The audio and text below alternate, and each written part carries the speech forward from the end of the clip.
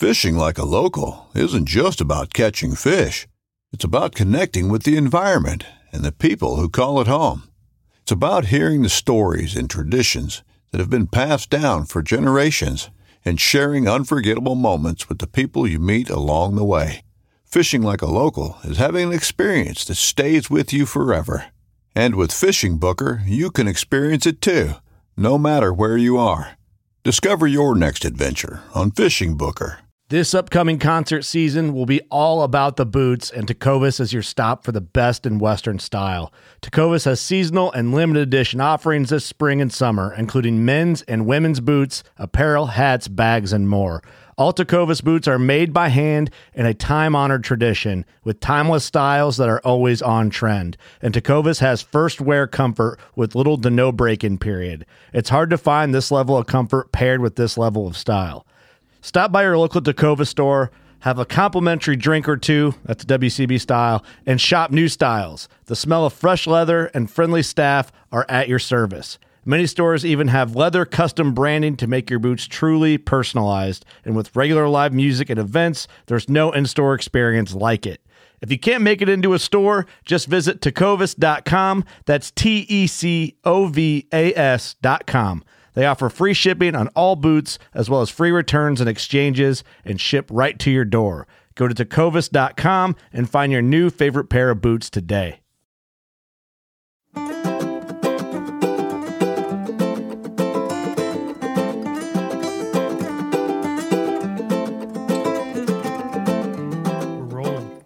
So, I wanted to, John and I were kind of,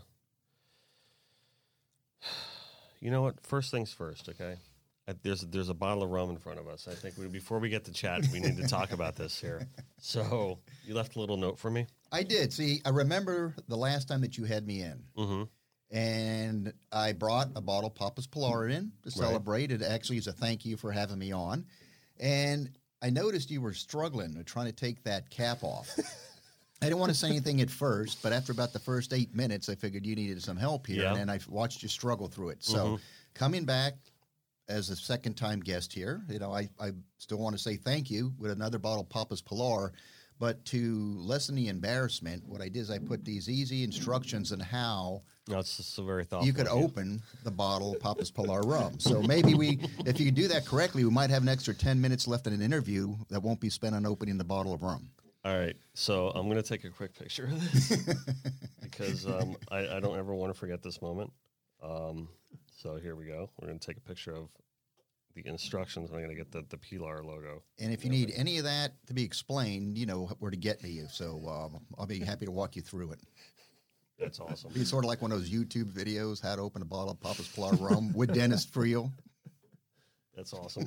Good stuff. So just so people can... let me see, you're not going to be able to read this, but it says instructions. Peel off plastic cap seal, number 1. Number 2, remove new seal strip. Number 3, remove metal seal strap. Number 4, press down on lid. 5, turn left until cap comes off. Yes. And repeat as necessary. Repeat as necessary. So I'm going to keep these, and this is going to stay in the room forever. There you go. Right there. And I also, as a... If you could sign that before you leave. I'd be happy to. As a two-punch deal, you know. Also, I got the Papa's Pilar hand sanitizer, believe it or not. Oh, wonderful. Since the whole coronavirus deal, they make a hand sanitizer. So this is like a two-step process. Mm-hmm. You take the hand sanitizer and you just coat your body with it, your external reaches, and then the Papa's Pilar rum will take care of the inside. Gotcha. So you're battling the Rona two different ways here. You're keeping it on the run, I should say. Buy the rum. George, it's so very nice to have you back on the show. I'm scratching my head. What am I doing here at 10 o'clock in the morning? Drinking rum. Like I don't have something more productive to do. All right, so I missed a step already. There you go. He's already peel off. He's crumbling under pressure. You're not a pressure kind of guy, are you? No, I'm not. I like everything laid out for him. Hey, in the case of emergency, you always do the old-fashioned break the glass. Yeah, well, we might spill a little, so I don't want to. Hey, here we go. Some plastic seal. All right, this is the first one. That's what he had a real hard time with last night. Right, it was the plastic seal. Yeah, it was. It fell all over the floor. Confused him. We'll remove the seal strip. Very good. Right, which I didn't even actually do that very well. Well, Yeah. it'll still work, I think. Yeah. All right. So and remove the seal strap. Correct. He's been practicing. He is. I have been practicing plenty. Trust me. The Now, coronavirus had me practicing. Here's the big moment right now. All right, we did it. Oh, okay. The seal is off. Beautiful. All right, we got a I couple. think of I was cups here. only 2 minutes this time. Only 2 minutes. Nice. We have more to talk about now. Yeah. We're going to talk about a topic today that John's going to really want to chime in on. So Awesome. this is for you. Oh, thank you, Dennis. This is for me. John, do you want one? I'm okay. I'm good right now. Thank you. Oh, John. Too early for me. Yep. Okay. But a good thing of my buddy Carl, he works down the street, so if I need a designated driver, I'm going to call him. Exactly. Cheers All to right, you. thank Thanks you for for having coming me back on the back. show. Welcome back Thank to you. Connected by Water, presented by Joey Cardi Chrysler Jeep Ram. We are here today with our good friend, George Poveromo, the consummate professional. Welcome back. Thank you. Thank you very much. I want to bring up one topic because I don't want to avoid this any longer. Mm-hmm. I've been trying to avoid it over the past couple of days, and I've just come to accept the fact, and I have to really do this for both of you guys. Congratulations on your Hurricanes beating my Seminoles. Okay. Okay. So I'm just going to say Defeat is an that. understatement. Defeat's in there. See, all right, lay it on, John. Well, what's the ironic thing about all this is, I did graduate U of M, but I am, believe it or not, I'm just a fishing fanatic, followed by racing, race cars. I really was never interested in football. I wouldn't walk across the street to see a football game. I'd find something else to do. But I will take a little bragging rights, and you're going to have to help me here. I remember when U of M probably had one of the best college teams around. They had an undefeated season one year. I want to say this was 86 or 87, and then they won a championship. Was it 2 years in a row? Back in the late 80s. And they were like undefeated. And they had a crazy, super good team. But then a year later, most of their players ended up in jail, and that was the end of the team. Yep. You remember what I was talking about? That did happen, yep. So I did, somewhere in passing, I brought on the right UM alumni today, apparently. I saw where U of M beat Florida State like some crazy 55-3 or something like that. It still doesn't mean anything to me, but I guess that's 10. good in a way. This past game was the most amount of points Miami's ever put up on Florida State. Yeah. Wow. Yep.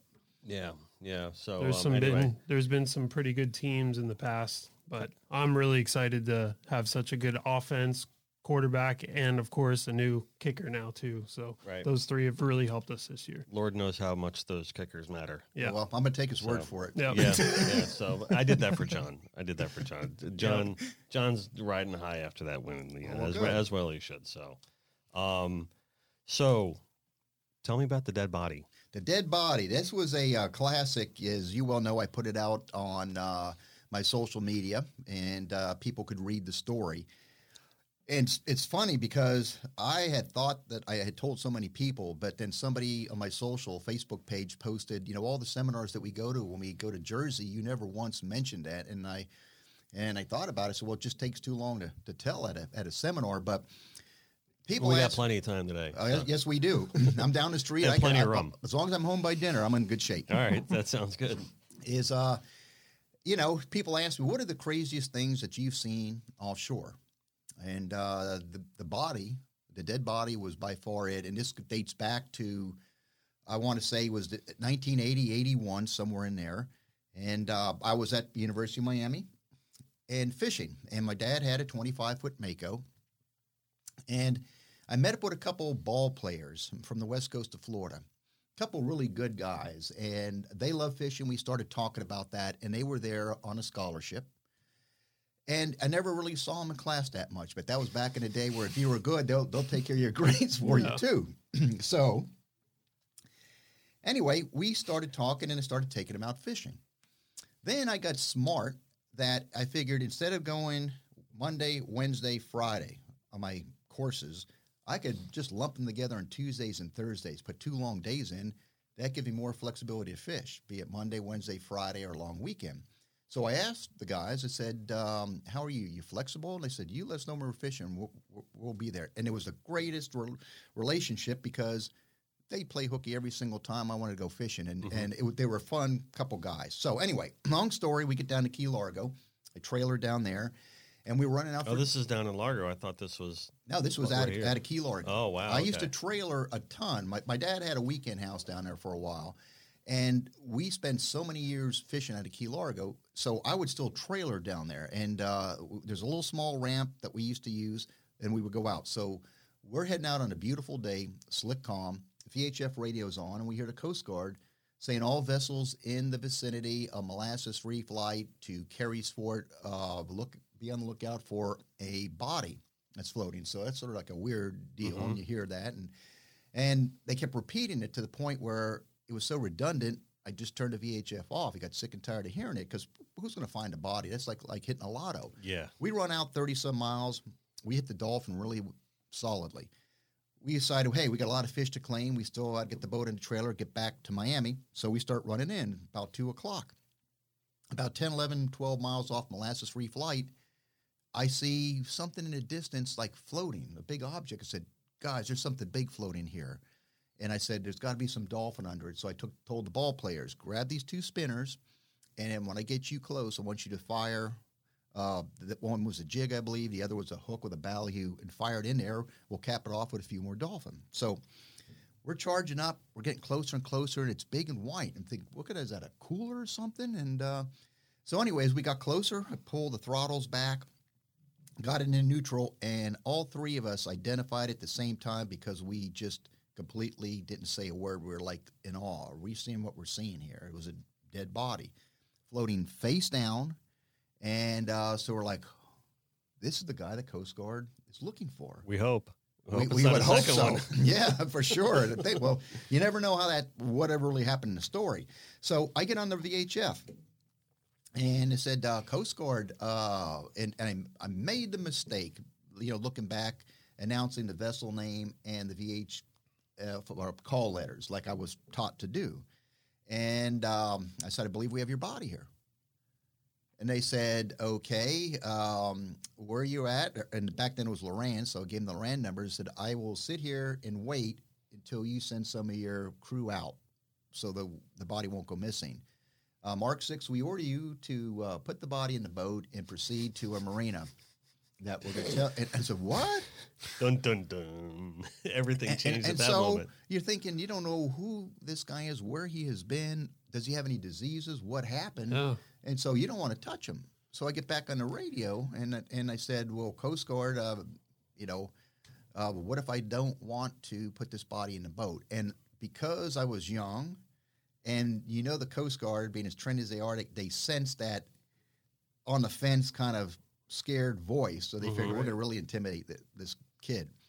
And they said, we are ordering you to put the body in the boat. If you don't, we will confiscate your boat, and you'll be arrested. So I'm thinking, is that true? I never researched that, but at that age, yeah, like I said, the only thing that would have been worse for me to call my dad to tell him to come get me out of jail was be telling him, hey, you could also bid on your boat at the next federal auction. I said, no way. Yeah. I'm not doing. And so they rattled me, and probably legally, I don't know, today whether they could do that or they can't. But you're a younger guy back then. First 25 years old, you don't know much about that. No, and you're running into first run-in with a Coast Guard, not really a run-in, but so I don't know what the authority is, but all I know is I'm not going to lose my dad's boat over this thing. So told the players, all right, we're going to put him in the boat, and they freaked. I would have dragged that thing in. We would have come apart. We were that far off. They would have been ugly. Yeah. Oh. So, thank goodness I was the captain of the boat. They got to listen to me. I said, I'm going to pull up alongside, and he's face down. Each one of you get him under his arm. But we couldn't quite get a grasp on him, so I told him to take a gaff and get the back of the shirt. I said, don't poke him. Yeah.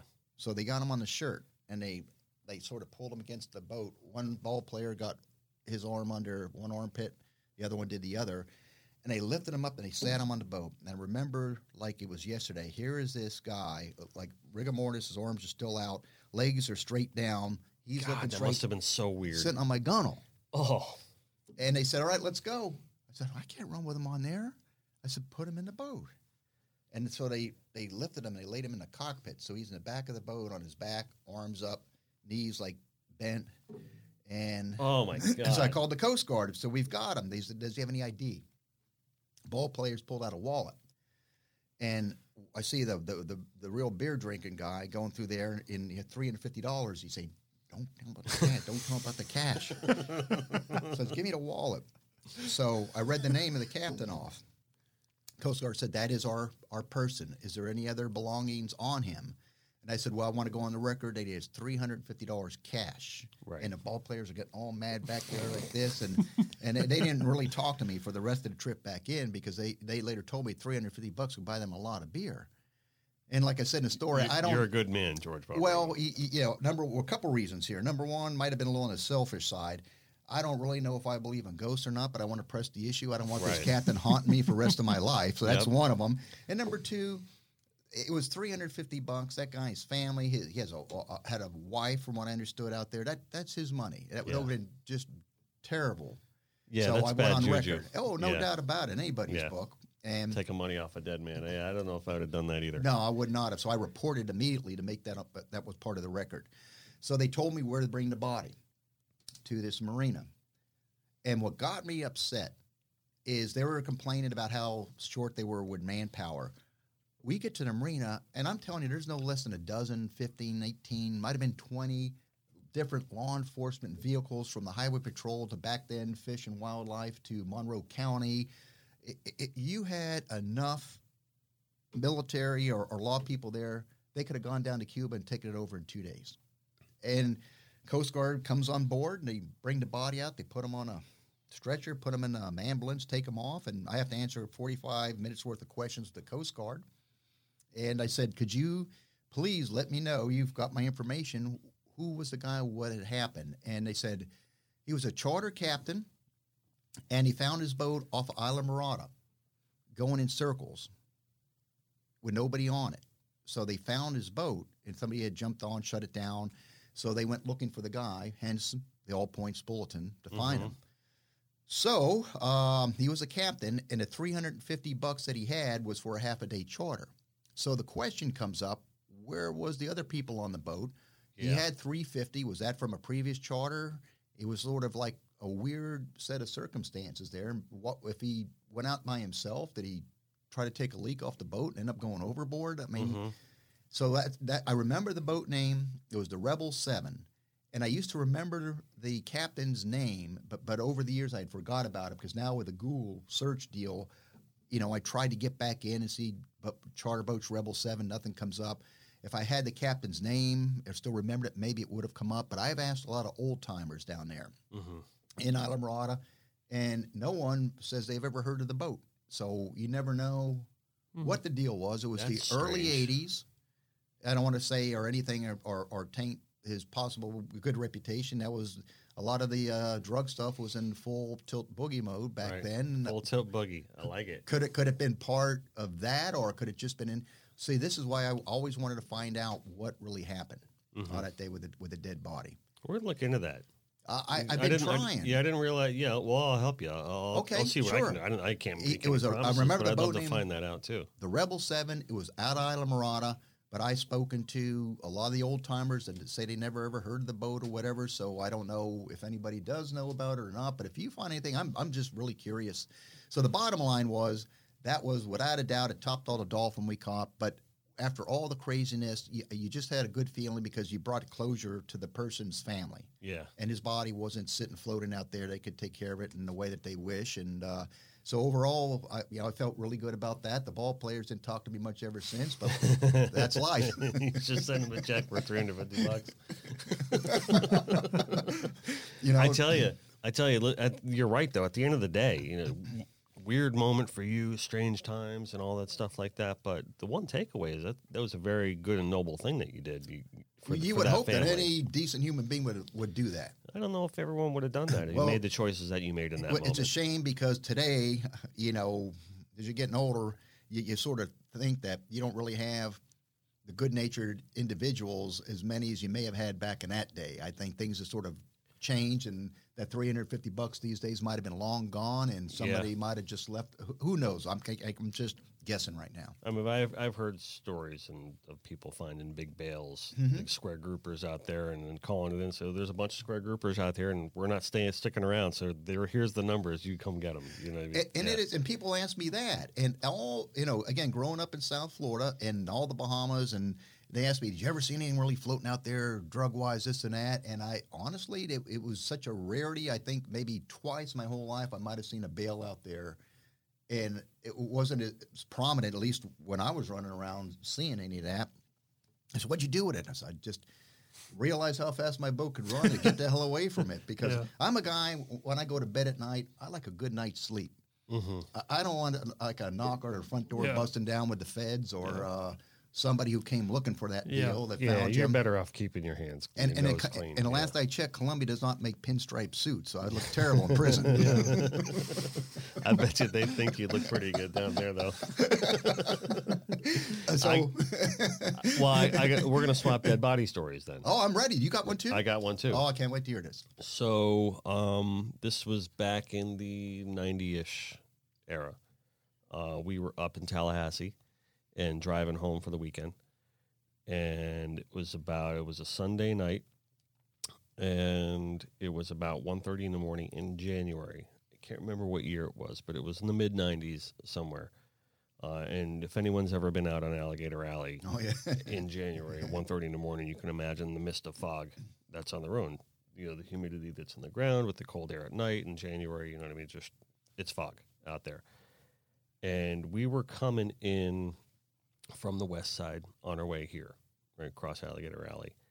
And there's that first bridge you get to, and you're about 10 minutes into the alley that says to go to Estero, make a left. There's that sign there. You probably know it well because you travel all over the state, right? I'm in the vehicle. It's not my vehicle. It was an Isuzu Rodeo, but it was my turn to drive, right? I got one of my best friends, Ian, right to the right of me, and I got my buddy Chet and his girlfriend Heather in the back seat. They're all passed out, right? I'm the only one awake. And driving, and I see up in the distance on the right-hand side of the road off on the shoulder, an 18-wheeler put his flashers on, right? You pay attention to it, right? Especially as those flashers light up the fog, right? And I got a car to the left of me and a car right behind me. Oddly enough, at 1:30 in the morning. You're boxed in, sort of? Boxed in. 1:30 in the morning on the alley. And looking around, there's no one else on the road except for us three. This is really weird. And then I notice a car behind the 18-wheeler put its flashers on as well. Now I'm extra paying attention to this. So I slow down. Apparently everybody else sees this and slows down too. So now we're still all going the same speed, and I'm still boxed in, right? Things are fast approaching, but I'm starting to go slower. Now this car that was behind me is right on me because it doesn't really see in front of me. And I'm trying to get over, trying to go as slow as I possibly can, but we're already up to 70, 75 miles an hour at that point, so to really downgrade. I see up ahead of us what I thought was like a rolled up piece of carpet on the road. Maybe something flew off the top of that car. You never know, right? And I can't obviously go to the shoulder because there's an 18-wheeler in a car right there. Can't get over to the left of me because that car is now going the same speed as me. And the car is right behind me. So I got to brace myself and run over whatever this thing is. All this happened in like a matter of seconds, but you think all these scenarios through because, in those moments where you just think of everything. And I got to brace myself and run over whatever it is. Since I'm in the Isuzu Rodeo, I think I'll be fine. Just before it goes under the hood, I saw what it was. Boom, boom. So you ran over it. Everybody wakes up. What the hell was that? I'm like, oh, no. And they're like, Dennis, what was that? What the hell was that, right? What was that? I'm like, oh, no. I just kept saying, oh, no, right? Because I'm still accepting what just happened. Now, are you still driving, or did you pull off? I pulled off. Okay. Right? I pulled off right when it happened, I was like, oh. And I pulled right to the side of the road instantly without even thinking about it. The car that was to the left of me pulled off too and parked right in front of me. The car that was behind me had to have run over him too, kept going. Weird, right? Long story short, on that part. And you didn't know what it was at this point. I knew what it was. Oh, so I saw just before it went under. Oh, so you knew what it was when you hit it. Yeah, so I knew what it was just before I hit it. That's why I kept going, oh no. And there was like, Dennis, what was that? What was that? Right? But I still needed confirmation in my head, right? That car that kept going, by the way, they caught him at the toll booth. Good. For like, leaving the scene of really accident or whatever. Like, oh no. So I go, hold on. They still don't know what happened. I get out of the car and I go to talk to the car in front of me that pulled over too. My buddy Ian comes out as well, right? So they roll down the window. It was like a little like Honda Civic with black tinted windows and everything. And a couple of Jamaican guys. And I go, please tell me that's not what I thought it was. I'll never forget this as long as I live. The Jamaican guy looks me dead in the eye and he goes, yeah, man, it was a dead body. Just like that. And I was like, chills like came over my whole body. And I look at Ian to look at him. He's gone. He's running down. Maybe, I don't know what he's thinking, if he could save this guy or whatever. He's going back to the body? Yeah, he goes back to the body, right? And just right around then, the cops show up. So they had already been called. Right? Now, I had been like the seventh person to hit him. I was the only person to pull over. The other two cars that stopped saw him initially get hit. Yeah, and they pulled over, and yeah, they that's what the flashers, they were trying to tell people to get over. So no one would keep. I'm trying to get my head around. So was this body already wrapped up in something, or was that? No, I thought with the fog and everything, I thought it was like a roll. I just in my mind, it's like a rolled up piece of carpet or something like that. But he had been so mangled already. Oh, yeah, and it was like what we ended up finding out. I hit him at like 1:30 in the morning. The cops didn't release me till like 6:30 in the morning because I had to take questions since we were where we were. I had to do Broward County. Since I was from Broward County wanted to come over. Collier County and also state FHP homicide had to get woken up in the middle of the morning. He lived in Fort Myers. Had to wait and all for this him is taking place on the alley. All this is on the alley. Yeah. And so what happened? Where did he come from? So during that whole time I was there, I finally got the whole story. Him and his buddies were out hooting it up and shooting guns in the middle of the morning, drinking out at one of those ranches out in the Everglades. And one of his buddies got so drunk and passed out that they just threw him in the bed of the truck, and they were going to drive back towards Broward. And apparently he woke up discombobulated, not knowing where he was, and fell out of the back of the truck. And the truck didn't notice that he was out of the back? They noticed it when they stopped for gas at that Miccosukee gas station, right just before getting here. That's when they noticed he was gone. So they never knew he fell out. So he's laying on the road, passed out, and some other vehicle actually hits him, or did he die coming off the truck? Anybody figure out how? So they say that from the point where he originally fell out to the point where he ended up finally was a full mile. Oh. And still, after I hit him that to the seventh time, he had an unlit cigarette in his hand. So apparently, maybe he tried to flag down traffic and got hit initially. I don't know. Apparently, the kid was hammered. He was a young guy. Yeah, that's horrible. Yeah, horrible. I'm about to say that's a credible story, but when you compare the two, mine versus yours, I think I still win only because it was only. Oh, here it is. But I'm going to give you this much. It was a split decision. You definitely win. It was a split decision only because I didn't run over my body, Dennis. Right. You did. You could have propped them. I don't know. So the judges' scorecards reflected that, and the Russian judge gave you 2 out of 10. Yeah, you know. Thanks. I know, but that's my dead body story. So that's anyway, horrible, though. Yeah, I'm not sure it has the legs that yours does, but no, that's pretty bad. Yeah, but that was pretty bad. Mine was at least floating. Yours was on the road getting hit by car. Yeah. That's pretty. Yours are more gruesome for sure. Yeah. So yeah, that was my deep, dark, and mysterious, strange story. That's okay. That's definitely worthy there. Sorry, I actually wasn't planning on bringing that up, but since we were talking about strange things today, well, hey, you and I are in the same club now, right? Yeah, well, kind of. You're a little level up than me, but which segues me into our new segment that we're going to do on the show. Yep. Right. Mm-hmm. 3 strange questions. Okay. All right. So we're going to do this now every episode and let it be known throughout the land. We bequeath this as the 3 strange questions with George Poveromo here. Can't wait for this. Right. And this is the first time we're ever doing this. And are you ready? I'm ready as I'm going to ever be. Okay. I don't know how great these are because I just made these up on the fly before we walked in the room. Going forward, I might have watchers of the show or whatever, fans, kind of just write in and ask these questions for our upcoming guests, but this is all from me, so they might be lame. Okay. So let's see. What was the strangest place you've ever stayed?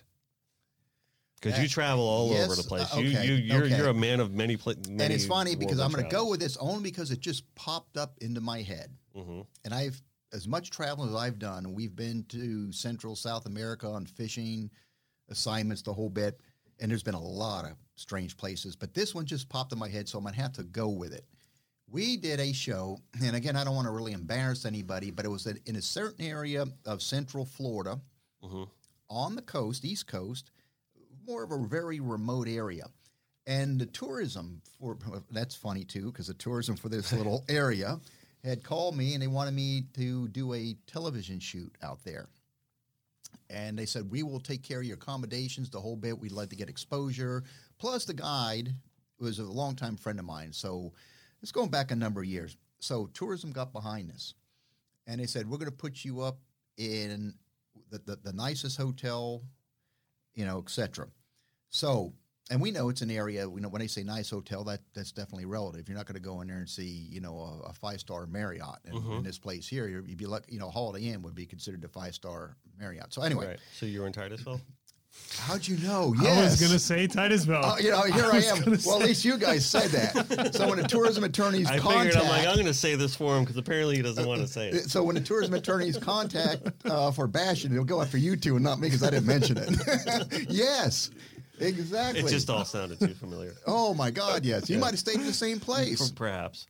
So they have us, and you could help me with this, and so you know it was either a Days Inn or it was, I remember coming right off the interstate. It was maybe a mile and a half onto the right.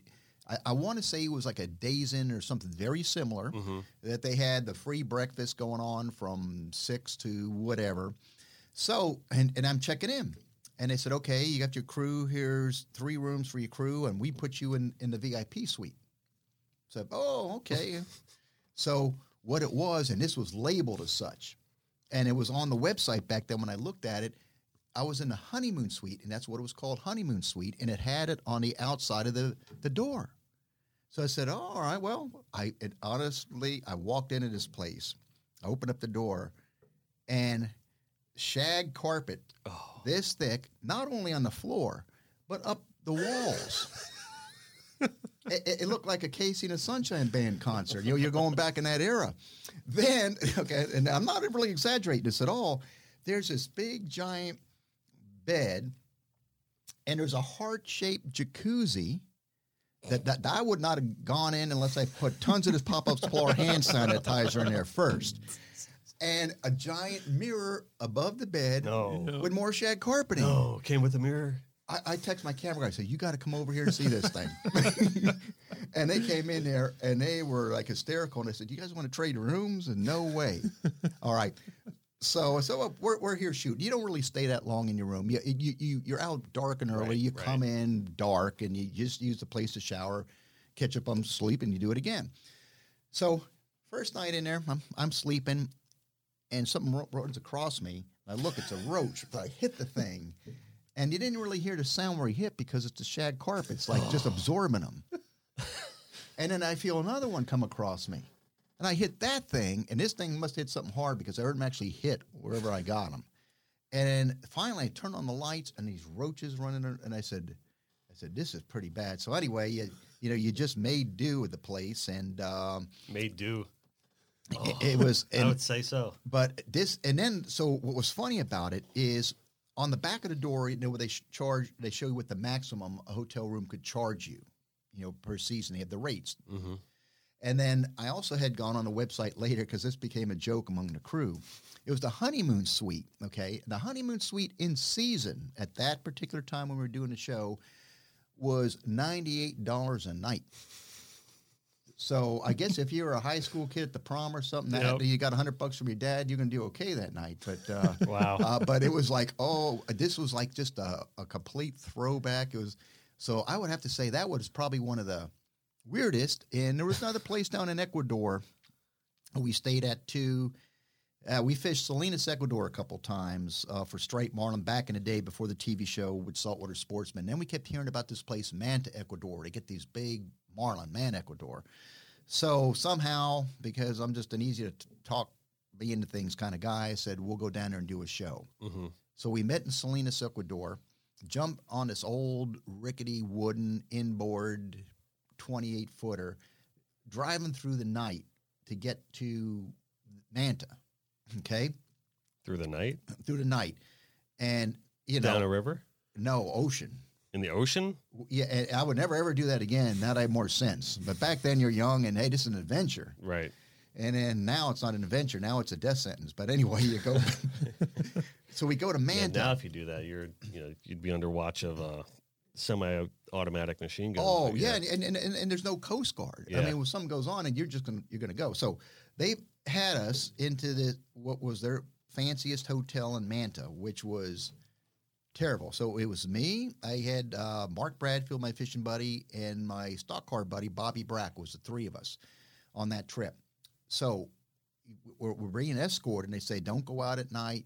Your escort will pick you up, and it's an armed escort. So we get to the hotel to get checked in. They got the armed guys with the guns on there. So we get in, and then we have our room. So all three of us in one room. They got like a rollaway and two other beds. And then we hear some gunshots come down the street at night. So we both realized this is not a safe place. So what we did, we had some of our tackle there. We took our fillet knives and we stuck them under our beds, each one of our beds, just in case. And we took the big drawer, pushed it against the front door. So if somebody's going to try to get in, at least we have a few minutes notice here. And, oh, my God. And you wake up in the morning. Even with armed guards. Yeah. And you wake up in the morning and, we talked to our host and we heard those gunshots. Oh, they have shootouts up and down the street at night.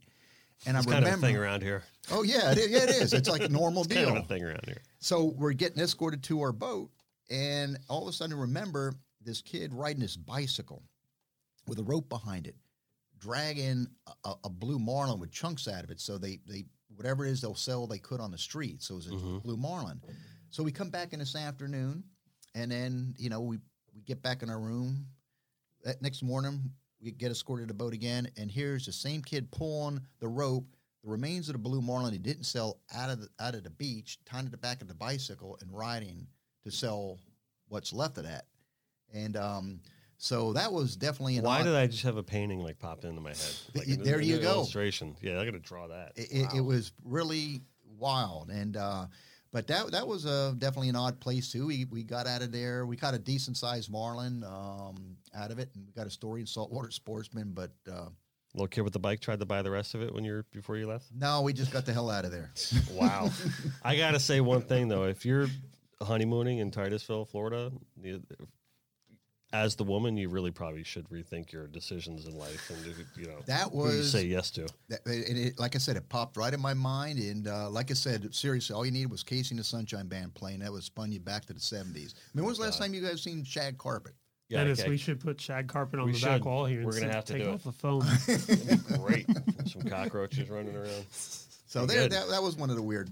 Wow, that is weird. Ones. Titusville. I can't believe I guessed that one. I couldn't believe it either. That popped into my head too. I said, I wonder if he's talking about Titusville. Oh, and you nailed it. Yeah, you nailed it.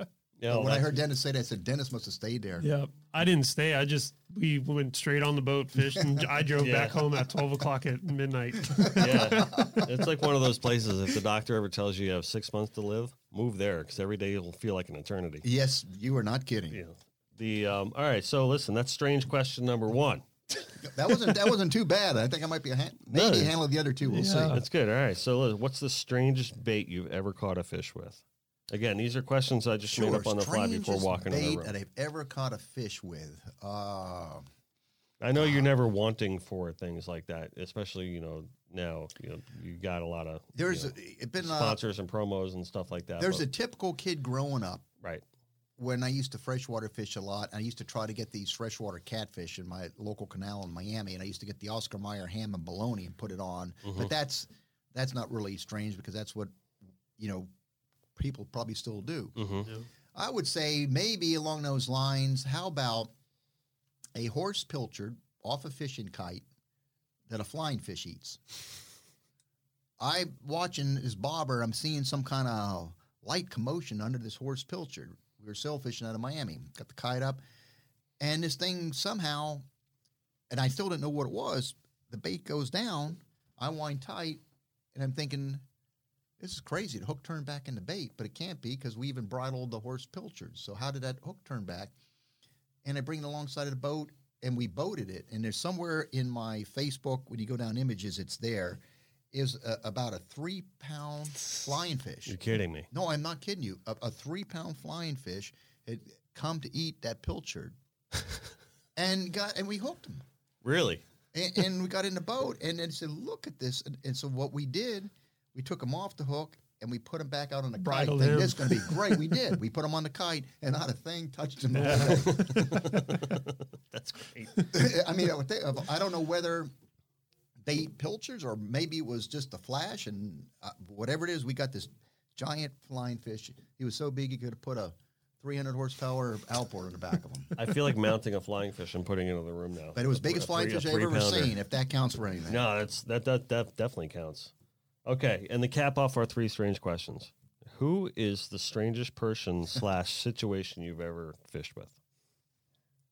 Oh man, there's so many of those. I'm sure that's why I saved that one for last, because I figured you might want to. Okay, all right.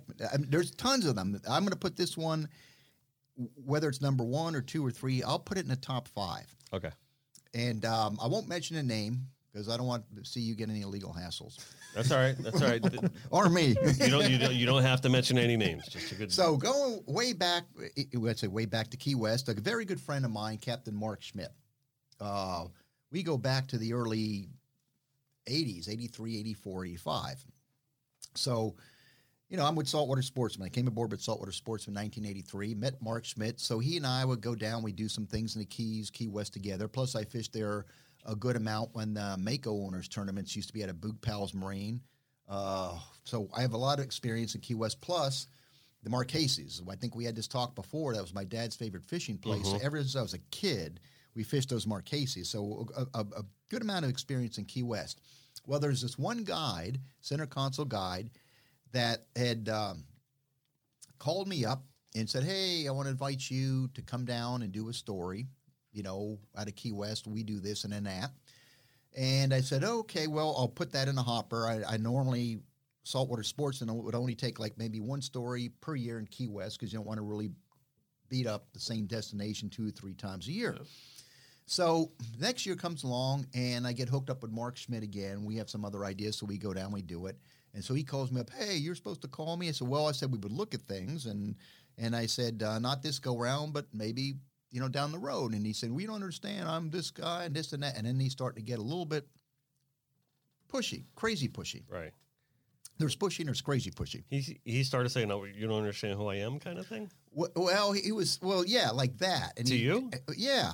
And so I hang up with him. I call up with Mark, and we're having a laugh, and because he knows the guy. That guy's the biggest clown, this and that. And he had a run-in with Ralph Delph one day. And so anyway. Right.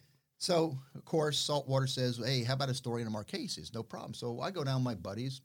We launch. We go fish the Marquesas. Well, he hit the ceiling after that. Now, this has been maybe 2-3 years, and he's been contacting me. And you're trying to be diplomatic and nice, and, because you never know, one day it might take advantage of it. So he calls me up, and he says, listen, you pick a date on your calendar right now. Right now. And I said, what are you talking about? You pick a date on your calendar right now, because that's the day we're going to go fishing. He says, you've been avoiding me. You pick that date right now. And I said, "Are you?" Sounds like the owner of a Chinese restaurant. And I said, "Are you crazy?" Yeah. And so you're telling me I'm going to pick a date to go fishing with you? Is that any way to try to talk to somebody? Right. He says, "Let me tell you what. I've got a gun, and you don't pick that date here. I got a gun. Next time I see you." So I like chuckled. I said, "Okay. Next time I see you, you better hang on to that gun because I'm going to come down there shortly. It's not going to be with you." So I hung up and called Mark Schmidt. And he said, the guy is just totally off the wall. So, he lasted for another, 5-6 years. After that one, he just really hated my guts. And so we never had any other run in there. So I'd have to be the Key West guide that threatened me with a gun to come down and do a story with him. Wow. Oh, my goodness. And then, yeah, it was, and funny, the small world that we live in. Kevin Tierney, my show producer, TV show producer, eons ago used to shoot with Mark Sosin for a couple of years. Well, Mark Sosin was with, I think it was with Ralph Delph doing a show, and they had gone to a wreck, and they anchored. This captain comes up, throws an anchor, and Kevin was on board, and he told me this. He says, and Ralph says, "What are you doing here?" I'm not going to mention any names. He goes, "I'm fishing here too." Well, I was here first. We're going to be fishing, here. This is mine. I'm fishing this wreck. There's a lot of other ones. Nope, I'm fishing here too. So Kevin said the guy put the anchor down. And then he said, I could see Ralph Delph really getting fuming mad. And he said, Ralph Delph looks over, says the guy's name. Guy looks over. And he told the guy, if you don't pull that anchor now and leave, tell you what I'm going to do. I'm at anchor. I'm going to grab this big knife, put it between my teeth. I'm going to swim over to your boat. I'm going to cut your anchor line. And then we'll take it from there. And he said the captain looked at him, started pulling the anchor line, and left. But it was the same captain. Oh, same guy? But he's no longer there. I don't know whatever happened to him, but he definitely had a great personality. I don't know, but I think that guy might have asked me to do a couple of shirt jobs for him. He may have. So we'll compare names when the show's over. Compare names. I've had some strange people. I've had some strange people like with some of these jobs, some of the things that they request, and then some of the things that they were like they demand of us. So I'm like, I know. You can go down the street and do it. There's definitely some screwballs out there. That's for certain. Yeah. Wow. So those are three strange. Yeah, those are. I mean, I was really sweating these. No. Listen, I'll be honest with you. I can't think of a better person to have started off this segment with, because now you have set the benchmark for everybody to answer these questions. You threw me softballs in that one. But then you're going to have to. Listen, this was kind of on the fly, for us making this decision. This is kind of how things go around here. By Connected by Water, we kind of make decisions on the fly. So we came up with a brand new segment. You set the benchmark for everybody. So hopefully, when we ask these questions going forward, we won't get one-word answers. And what we do is you can actually rename that, call that the Titusville segments. The Titusville Chronicles. Oh my God, that was great. Speaking of Chronicles, you filmed you're filming season 2021, right? Yeah, right now, and you got it in regardless. We're of the still Rona. working on it. We are in the midst of one of the craziest years I could ever remember. It's I tell people it's one of those deals. You go to bed at night and everything is right with the world. You wake up and you're in the middle of a Twilight Zone episode. Yes. And you pinch yourself, but it's real. Yep. And it's an unprecedented thing. And, hopefully a couple years from now, we'll all look back and get a good laugh out of this thing. But it's definitely odd. And the TV shows, how they work. We are shooting for 2021, which we air on Discovery Channel January through June. Mm-hmm. So what we do every year, we start shooting in April. And we get our final shows done usually by November. And then we edit them, and they air January through June. So this year was really bizarre in that we got a late start because the virus thing hit like mid-March or latter part of March. And then, as you well know, everything just went crazy, particularly in Broward. We were like a Rona factory here, just pumping that stuff out faster than GM does trucks. Yeah. And we got a spike here, that's for sure. And they had the stay-at-home orders. Mm-hmm. Remember that. So normally, we couldn't shoot in April. So what had happened, we're sitting here, we don't know if the show's going to get picked up back on Discovery because these are some uncharted territory or waters that we're in. And number one, if the show does get picked up, I mean, the sponsors, everything's shut down. They're not selling boats. They're not selling motors. They're not selling tackle. How are the sponsors going to be affected? Will they still be with us for the TV show? So what had happened, we had a full schedule of shows. And finally, Discovery called up, says, our shows are rating so well, you're back on for sure for 2021. So that was one hurdle. So then I had to contact my sponsors and make sure they're still with us to get out on the road. And knock on wood, fortunately, all of them committed. They're back on board. So by the time that we got the green light to actually get out there and start working, it was June versus April. So we're behind the eight ball. So that first 5, 6, 7 week period, it was almost like we lived in my boat to get these shows in. And we are here now coming up into October. We have show 8 behind us. We're going to work on show 9 in a couple of weeks. So we should have our 13th episode done by, I'd say, end of November, beginning of December. So we got back to where we needed to be versus this time frame. We're caught up. Okay, good. So we're working on that, and then we're January through March, but or June, I should say. But just a weird deal, and we were fortunate enough to hang on to our sponsors. But where it did affect us is we're a national show, so we had to change things around for this season for 2021. We had shows set for Long Island, throwing poppers at Bluefin Tuna. We had Jersey on the list this year. I believe we had a North Carolina show. We had Venice, Louisiana. We had a couple Bahama shows. All those had to go by the wayside because Florida, when you left Florida, you had a 2-week quarantine. We were so bad in our state. Yep. So we looked at this and said, hey, it's going to be a weird year. We can't travel the show. The Bahamas were totally screwed up with everything you had to do to get there. Mm-hmm. And then the resorts we're going to go to said that nobody would have any fuel. The restaurants wouldn't be open, so why even go? So we did all locals. So if you drew a line from Fort Myers all the way across to our site here and down in the Keys, that's where we're going to be doing that's this the entire whole season. Because we really that's can't a go smart way anywhere to else. approach it, though. That was a smart way to approach Sure. it, I think, because you think about logistically alone, right? Just because everyone's kind of just rolling up their sleeves and doing the best they can with things right now. Absolutely. And I'm sure you guys made mountains out of molehills there with that too. So you guys always do a great job. And there's always a silver lining behind every dark cloud. And with us, it's funny now because when we meet up for a shoot, our production team, you're looking at each other. Where have you been the last 2 weeks? You're like you're keeping your distance now, and you got the Pop Explorer hand sanitizer. You're bathing. I like to call it a pre-coat before you actually see your crew. Pre-coat. So what happens? Like every shoot, we spend 3 days for every shoot on the water. Mm-hmm. So we come back in normally. You wash your boat, and then you get upstairs. You take your shower, and you head out to dinner. So we don't go to dinner unless it's an outdoor place because we don't want to sit and push the issue. So in the Keys, at one location or a couple outdoor places, it was all fine.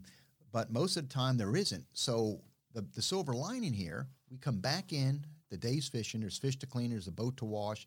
We give one of our production team guy like $60, $70. It's go out, bring back 4 or 5 pizzas.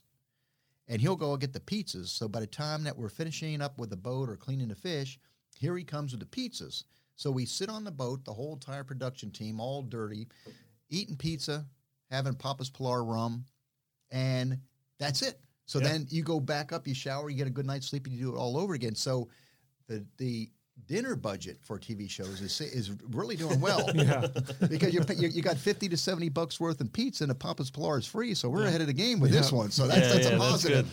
That's good. And you got the seminar in just in time. We had that with the Jimmy Johnson. That's right. Right, that's a big event for us, right? That's a big event for us. So we go all in for that one. I've been the featured artist to that one since it started. Yep. And but it really is a big event for us. We got a huge setup for it. We do the guitar and the whole thing, and the guitar auctioned off for like $25,000 this year, and it's great. And we were glad we got that one in because it's a big event for us. But literally the week after that, that's when the first week of March. Yeah, that's when the world ended. I noticed I that sent you just everybody got that home in. here, and I said, "Listen, guys, let's go home." Yep. You know what I mean? And we'll play it by ear. And we did okay. It was like the first couple of weeks, but it was kind of weird because no one knew where it was. But as you know, boat sales went up through the roof, right? We got to talk about this. Yeah, when boat sales go up, our business gets better because that's what we do. We service all those, Our industry just rises with that tide. Right. And we need to address that because there's some funny, interesting stories with that. So you would think in our industry, which as you well know, it's an entertainment kind of deal. Mm-hmm. That's completely the first thing that people cut out of their budget when things get tough. The last thing that comes back on the budget when things start to get good again. So we're just an entertainment, basically, thing. So we've been riding high with a marine economy, as you well know, where a lot of these boats are 3, 4, 5 months, sometimes a year out with an order. That's how good they were selling. Then things started to chill out. And all of a sudden now things started slowing down. Then the virus hits. So everything gets shut down. So you're thinking, okay, well, this is going to be the death knell to our industry. This is it. Yeah, this is it. Everything changes, right? Ironically, our industry goes skyrocketing to the top. And we're all scratching our heads. What's going on? Well, the social distancing. People are saying you get on your boat, you go off your fish. What a better way to do that. So much more emphasis had gone on to boats and fishing. And I heard that bicycles were the other one. People were hard to get a bike these days. It was. I got a new bike because, oddly enough, riding my bike around the neighborhood with the kids, my pedal breaks. That's why I needed the new bike. I'm like, oh man, now I got to get a new bike, and I heard they're hard to get. So I was kind of, I ended up getting one on offer up. Yeah, I tried calling around the stores; they were all out. It's crazy, and I'm likewise. So I got in a bike riding deal with a family, and so we trying to order a bike. It took me end up 3 months before I could get a bike that was ordered. So, and then I heard the other big thing that really blossomed in this whole crazy thing was gardening. Because then people like to plant and all that, and you don't get near people. So all this being said, the boat sales now, they're getting backlogged again. Mercury is going 24/7 in their factory to build outboards to keep up with the demands. I bet. The tackle, because of the shutdown in China, the tackle has been off the shelves, and it's hard for the sponsors or television sponsors or tackle manufacturers to get the product to sell. So they're getting it in, and it's going out like wildfire. Yep. So we are now, and it just Penn reels. I have heard that the supply chains are getting a little bit better. They at are this a lot point better because now. My buddy Mike Lipsky at Real Deal Bait and Tackle has told me the other day. He's like, no, things are starting to get back, but for a while there, it was tough getting product. Exactly, and he was right. And Penn sent me an email 3-4 weeks ago, said that this season has been unprecedented for Penn in terms of reel sales. They never sold more reels than during this pandemic. So here's the humorous part of it. And we're living this industry, and we're seeing it out there. And the boat sales are not only the smaller boats that are going out. The big push and the big hot market are these 30 to 40-foot center consoles with triples and quads. It's like they are going out of style. So people are thinking, where's all this freaking money coming from? People are out of work. And me too, again, being a South Florida native and understanding our climate down here, is I'm looking at this too, and I'm scratching my head, said there must be a hell of a lot more drug smugglers than I ever thought possible out here to be in line with these boats. And I figured out what it was. The great Trump economy? I'll tell you what it was. Here it is. Ready for this? And somebody told me this, and it rang true. And help me with this here. When the virus hit and we were shut down, if you were a business owner, it was a PPE loan? With the PPP. PPP, yeah. So what my accountant told me was that loan, the first, they based on whatever your earnings, payroll. And and the first loan was a forgivable loan. So that was just to make sure that nobody was let go. So what had happened, they were sending us first loan out, which is forgivable, means you don't have to pay that back. If you had to go beyond that, then you would get the rate and the whole bit. So I know people that have big construction businesses that have tons of people working for them that got a check for $200,000, and he said, my business was so good before, I'd never let anybody go. So they took that money, he banked it. So you're hearing these stories. So all that crazy money, that's where a lot of this stuff is being fueled with the boats. Yeah. You hear about the one guy that bought that Lamborghini that got busted. I heard something about Brian. It's like, oh, yeah. He ends up buying how much do those things go for? $400,000, something like that. I know. Yeah. It's like, there's a little abuse and all that. It's like you mean a brand new center console with trips? Well, I know. That goes for more than that. It's a seagoing Lamborghini. Yeah, right. Exactly. So this is how that whole weirdness came into being. But we are riding on a freaking high that nobody in the world would ever bet on, because we are, again, the entertainment disposable income industry, and we should have been sunk in the virus, but we're not. We're not. And I'm not saying this, and I don't want anybody to think that I'm saying this in a boastful fashion, because I understand there's a lot of people who are out at work out there. There's a lot of industries that are suffering. So I'm not saying this in a boastful fashion. I'm saying it in like a scratch your head weird kind of fashion. So I want to make sure that that's out there. I get it. And I jest about the Trump comment, and everything like that. And I know we try not to get too deep into politics. Well, I'll give you one more here. And you probably noticed it because I noticed I'm getting to know him well enough. I know when he tries to poke you and try to dig some stuff at you. All right. If you notice, one thing I never, ever, ever, ever get involved in and never, ever, ever will is politics. Mm-hmm. Yep. And I will not discuss it. I will not comment on whatever happens. Mm-hmm. And there's a reason for it, a couple reasons. Number one, in my position with a television series and you have your major league sponsors, mm-hmm. and I see a lot of people up there saying, blah, blah, this and that, getting so political. Number one, for me, why would I want to alienate half my fan base? It's very true. Why would you want to do that? For what reason? Then beyond that, your sponsors bank on you to move their product, to promote their product. So why would you alienate or put your sponsors in a position where all of a sudden half of them now, I'm not going to buy pen reels. George is being a complete a-hole with what he's saying. Mm-hmm. It's not good. We are in business, as you are too, to take money from every party. That's correct. And when it's all said and done with all this craziness, we're all Americans. We're in business to make money from everybody out there. So, in my opinion, only a fool would stick the rear end out and start this stuff because it's not a winning proposition. It's not a winning proposition. I admit sometimes I'm a fool. About other things in my life as well. So it's not just stuff like that. But you look, and they come back to me, what I do. And people ask me that. And I said, I am in the fishing education business. Mm-hmm. You're not in the political business. And I sell happiness. Right. When you go fishing, and you know this better than anybody, to a marina or you go fishing, no matter who's docked next to you, whether it's a guy who's making $25,000 a year in a 17-footer that's 19 years old, or a guy that has a 72-foot hatteras next to you, when you're on that dock, you're all one. You're all together. Everybody's on an equal playing field for the love of fishing, and you're united by fishing. And fishing is a way. Connected by water. Yeah, exactly. Right. Your format here. Yep. It's an escape to get away from the craziness. People go offshore to fish. They get away from all the world's craziness. They enjoy themselves. They enjoy their family. They enjoy their friends. There's plenty of craziness once you get back to the dock. Yeah. So this is what I sell. Mm-hmm. And I promote the sport of fishing, the educational part about it, how to become a better angler, and you stay out of the mud throwing. It's a silly deal because you're representing not only yourself but so many sponsors. And again, going back, we're in business to take money from all parties. No, I agree with you. I admire that greatly.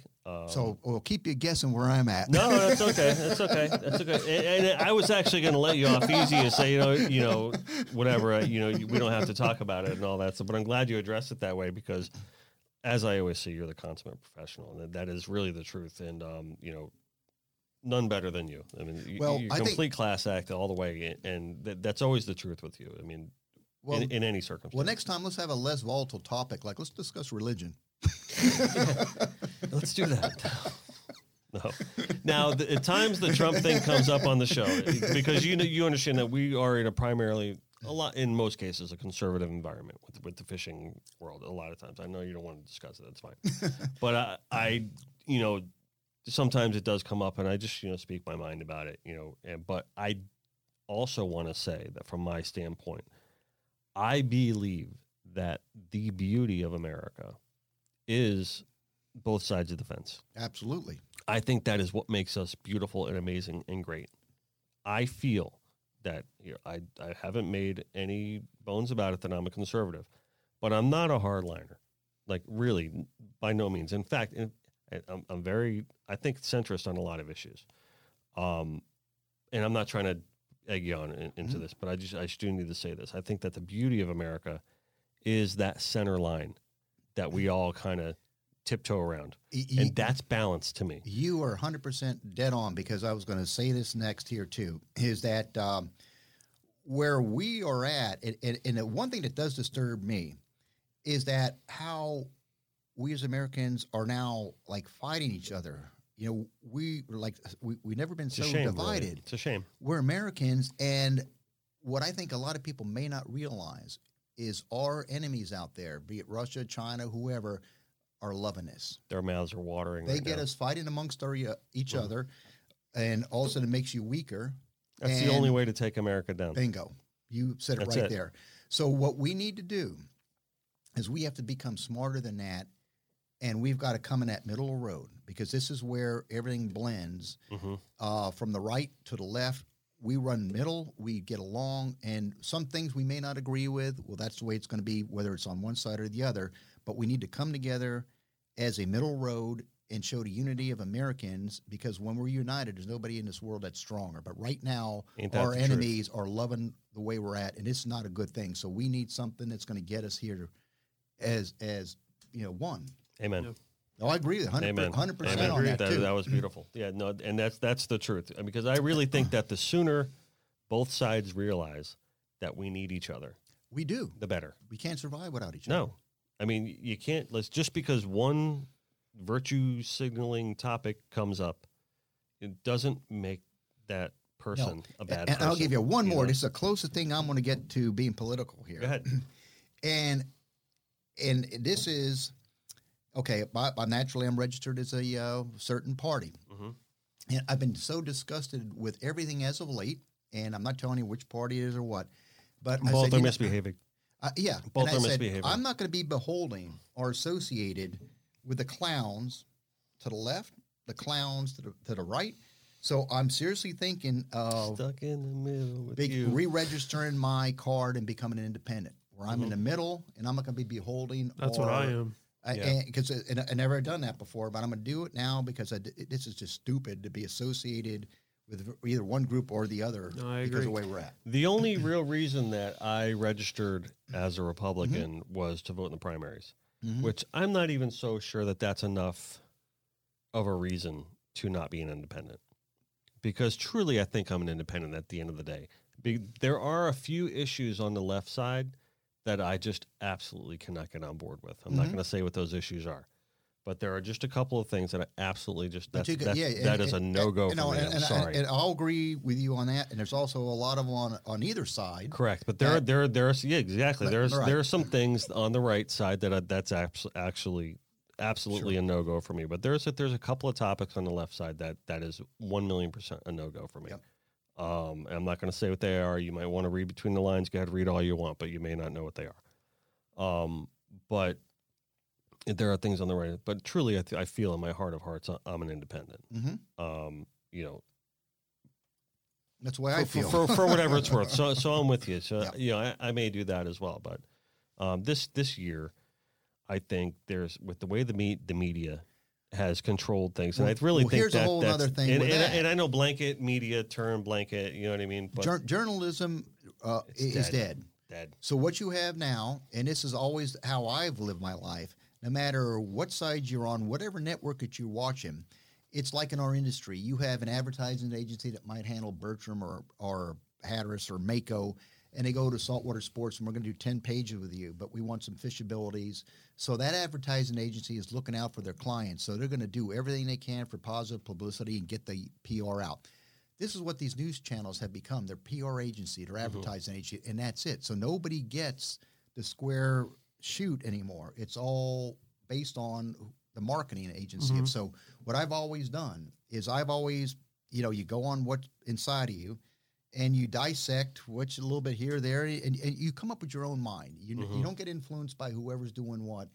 I've been around long enough where I sort of know, got my own internal compass, and you listen to things. And, this is unfortunately what people have got to do now is come up with their own decisions, because there's no good journalism anymore. It's dead. It's all marketing, no matter whose side of the fence you're on. That's what it is. It's all why PR. the youth is so vulnerable.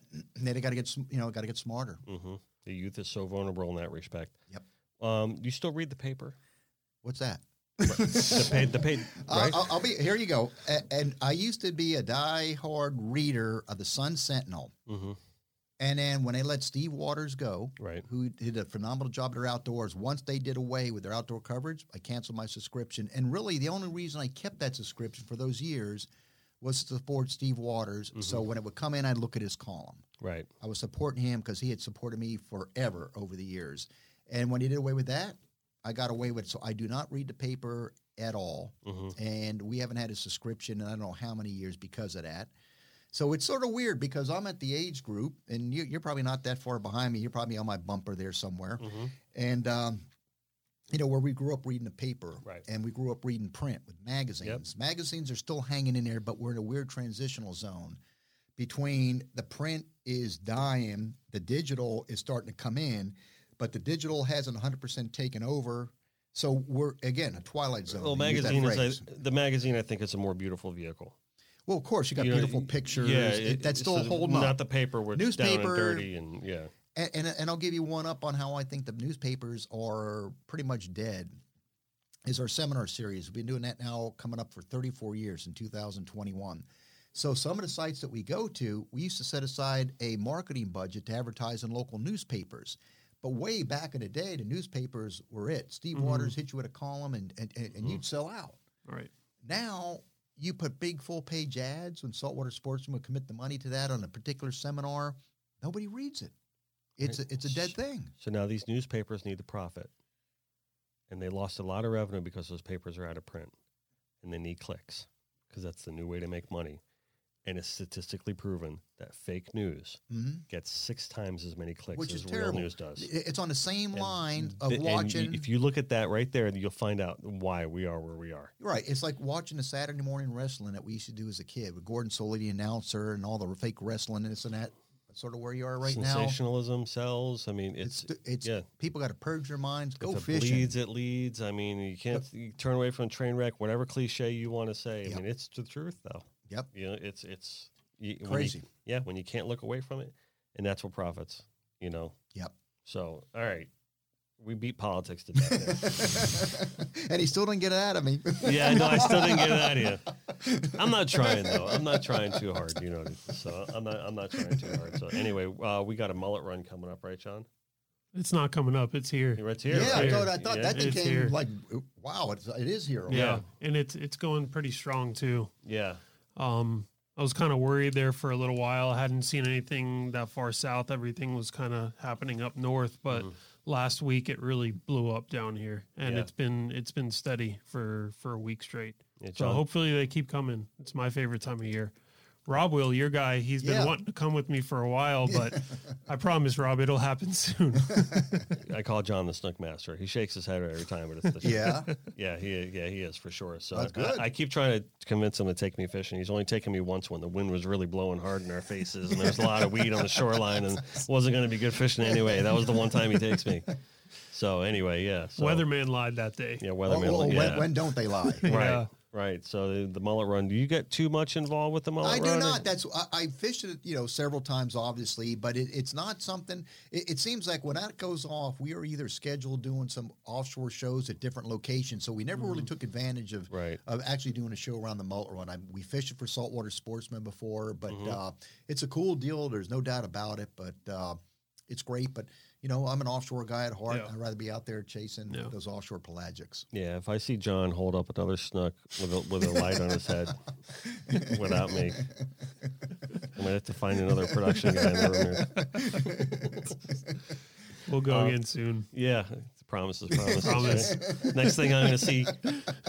Oh, you'll see it. And notice how they get it closer to the camera, so it looks a lot bigger. Yeah. And meanwhile, you look at their hands. I can't hold out. I got to support them on my legs, so but there's no long arms. Your hands look like Frankenstein's hands because you have them so close. Yeah. It's awesome. So anyway, what we were talking about before, you got your seminar segment in, right? We did. Just before coronavirus, absolutely. Right? And that must have been, wow, we got that in right in time. And what was scary about it is when we look back, we ended the seminar, it was either it was the last Saturday in February we ended it, or maybe the first Saturday in March of 2020. And what was really frightening is our last show was Port St. Lucie, but before that we were in Connecticut, Bridgeport, Connecticut, and we flew out of the same airport where that virus started, Oh, really? The same freaking one. We got out that night out of the Connecticut. Ugh. We had driven into that New York airport to do that. Yeah. And so, and what was weird between the seminar before Connecticut, and Port St. Lucie, a lot of our faculty, including me, early on, I came down with like a funky kind of a cold. Alan Wenzel came down with like a flu. Jim Hanrahan, who works our front, came down with a flu. And right around that time? Yeah, so we all thought that we had it. You guys must have been flipping out. But we had gone to the doctors, and me too. I said, maybe we had this thing, and maybe we got the antibody. So I had the antibody test done on me. I didn't have it, as the other guys didn't have it either. Right. Which is weird. But we all came down with some kind of a funk before that. But, yeah, we finished it. It was a hell of a year, and then everything hit. So now 2021 is going to be weird, and we had this talk before. I had 6 weeks worth of conversations with saltwater sportsmen, meetings and everything, deciding the fate of the 2021 tour. Do we go virtual? Mm-hmm. And my initial thing was let's take the year off. Let's just take that year off. Let all the stuff clear out. We'll come back. And then a couple of sponsors, one of them being the Florida Keys, Andy Newman, said, you can't do that. What year are you going to be in 2021? Go year 34. You got to do a virtual. You got to do something to keep the content. Yeah. 34 years, you can't take that year off. Then Saltwater said the same thing. We can't keep that year off. You've got to keep it going. So all the debates. And it finally came to the conclusion that 2021 will be the road tour, social distancing guidelines and seating, if still in effect.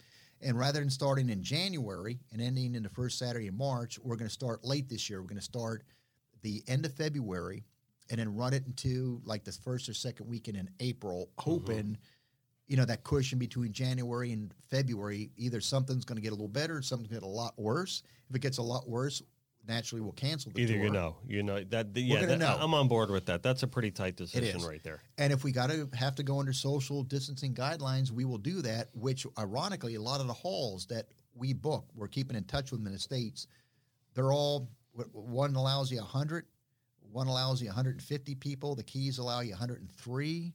Now, these are halls we're doing 400 or 500 people. Mm-hmm. So if we have to do it to keep it consistent, we'll go with social distancing seating. Yeah. And the kicker at this point, which is always our biggest show, which you're a hometown kid from is Jersey, is Atlantic City is always our biggest show. We're a 600 some odd person deal. Right now at resorts, the state allows no more than 25 people at a seminar. Mm-hmm. So we're looking, here's a 600 venue. What we normally get, we're going to do 25 people. We talked about if they would let us, if they opened up to say 250 people, we would do 2 shows, a Saturday and Sunday. Right. But see, all this is in now, so come then, we'll have a better understanding where we're at. But at worst, if the virus comes in strong, we cancel it for the year.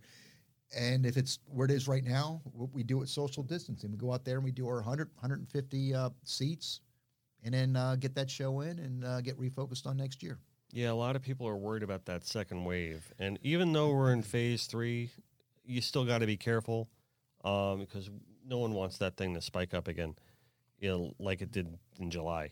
When we was right. And everyone was like, "Wait a minute, numbers are going way up here. What's going on?" Everyone, and then you had to back it down a little bit. No one wants that to happen. But I think also in the very beginning of this thing, you didn't really know, where it was all heading. Right. So everyone was kind of like super locked down. Like we didn't know. And as things lightened up, people got a little bit more relaxed, and then the spike went up. They're like, okay, right. We see what can happen with those kind of behaviors. You just got to try to be smart. You just got to be smart. And I think it's kind of my point right there. I think at this point, everyone has a better idea on how to handle it and how to respond to it. Hopefully, you know what I mean? As long as people stick to that mindset. Yes. And just say, okay, let's just all be not doing things stupid here. I agree. And even like on the show, I'm trying to bring on, people that I know, and know where they've been or it's like our production team. Where have you been the last 2 weeks? Yeah, so I mean, you just try to play it smart. That's really. And I hope like going forward, people do just play it smart because no one wants this thing around. No. And whatever theory you have on it, you know what I mean. It's just that it's a theory. Right. You may be right, you may be wrong. Yep. But let's not take any chances because we're talking about something that if you do get it, it's been proven that it could have pretty severe consequences. So. Yeah, it's like a roll of the dice. You don't know what you have in your chemical makeup that might make you. That's the thing. The next person to check out. Mm-hmm. That's the thing. Whereas, perfect scenario, I have a friend of mine, very good, one of my best friends, that got the flu for 2 days. No big deal. But his uncle, they got it on the same vacation. But he was he was diabetic, and he's been in the hospital. So what happened to him? He's comes home today. Okay, good. Since July. Okay, wow. Yeah, so he's been, and he has to relearn how to walk. He's been in bed so long. He's got the atrophy, like all that stuff, and so listen, different strokes for different folks on this one. So better safe than sorry. My cousin and my uncle came down with it. Now my cousin, I fish with him fairly often, big fitness freak, always has been, and so he and his dad is 80, had come down with it, and they quarantined for 2 weeks. They had, I guess, a mild case. It kept them down for 2 weeks. They were feeling super lethargic the whole bit. Now, having come out of that, they're feeling some like muscle pains in their heels, and so something is still weird there.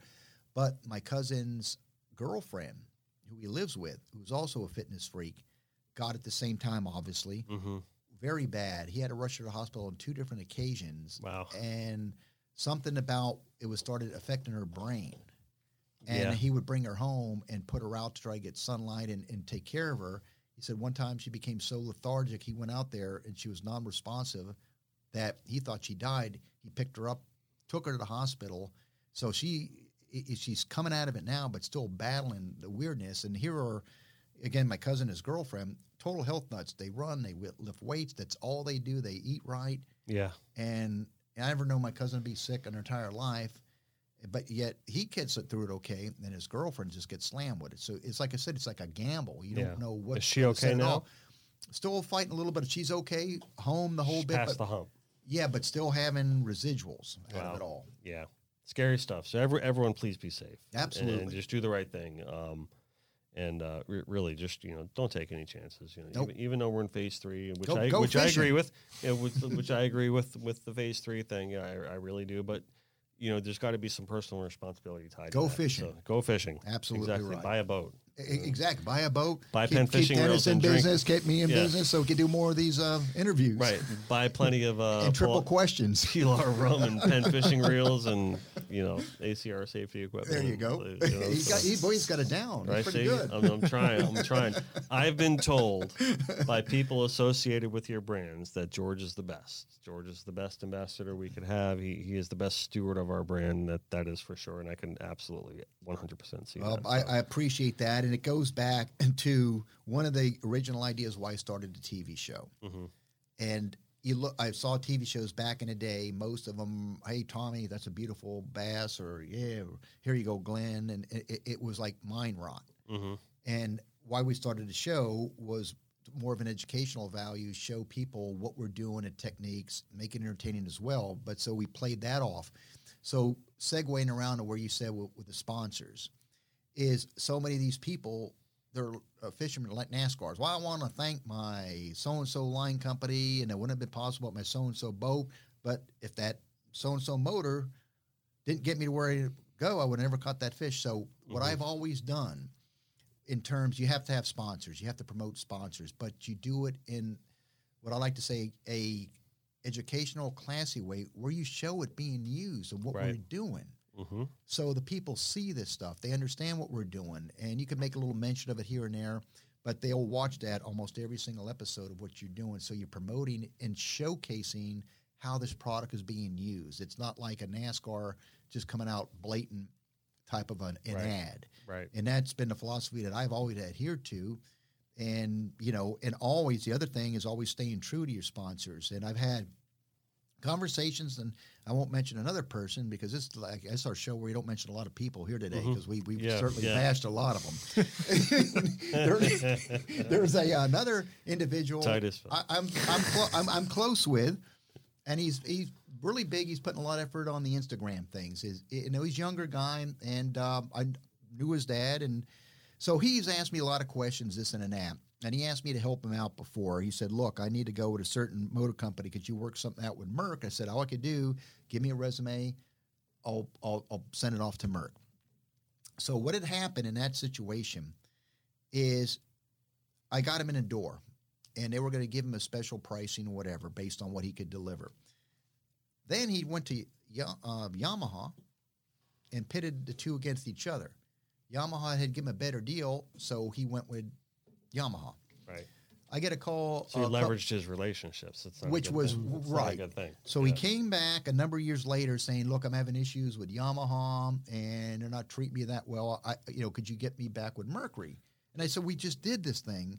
And I said, "Okay, I'll make a call." I made a call to Mercury. They told me flat out we were going to work with him. Then he pitted us against the other. We don't do business like that. So we don't care. We don't want to see him again. Yeah. And I told him that. And I said, "Look, you're young. You got to realize you think you're hot. You're hot in one element." He says, what's going to gain you longevity is your honesty and your loyalty to sponsors. If you got somebody who's going to work with you and at work, you stick with them. I've had a number of people with the boats offer me 3-4 times what I get with Mako, and I've yet to switch. I'm happy with who I'm with. They don't slow me down. I can do everything, and we all work together. And I think in the long run, when you have the original sponsors going way back, that you're still with them, your stock is really high because it just shows your devotion to them because they're supporting you. You don't pit somebody against the other like so many people think. They think they're really hot. But in the sponsors world, they could have thousands of people they could pick from. So why are you going to be a clown and pit each other? That's the wrong thing. And I told this individual that. Yeah, and I think the sponsors look at it the same way. Sure. That no, we're going to be loyal to this person because it works for us. Sure. There's a symbiotic relationship that has to be had there. Yes. Yeah, and you cannot, as an ambassador in this industry, do that. Because it's all about relationships at the end of the day. And I know it's very cliche to say that, but it's very true. It is all about the relationships that you build and you garner in your friendships. And they are truly friendships at the end of the day. I know people say you don't want to mix friendships and business with pleasure and all that, but you do become friends with people over time, and there's got to be something said for that. There's got to be some loyalty to that. And it's a small industry. It's not a like very it's small huge. industry. Somebody who could be marketing director of one company might leave and turn out somewhere else. So if you cross them up at one area and they come back to a position where you might be seeking help in another area, right, you're gone. Hey, and at times it's not going to work out in your favor. Sure. And you can't get bitter over that because you have to understand the business. Exactly. You have to understand that, you know what, maybe there's a reason, maybe there's a long-term reason, and I'm going to have to accept that and understand that was the right reason, even though it didn't work in my favor. Correct. I deal with situations like that all the time. Especially with the art thing, where you're trying to do this and do that and, trying to get ahead. And it's not the easiest thing in the world, Exactly. being an artist and trying to I know. Make that as an independent business. Yep. We worked long and hard at doing that. And you've done well. I mean, like I've always said, your work, I'm intrigued by the realism there and how you could really get to the realism of what these fish look like. There's some people that I call abstract artists. They could come close and they look good and they got a little fuzz and that's their angle. But you come down to the reality of the fish that's really, really remarkable. And that's what made me gravitate to you. And you've done a hell of a job and continue to do a hell of a job. So, despite his 3 questions, he's still pretty talented.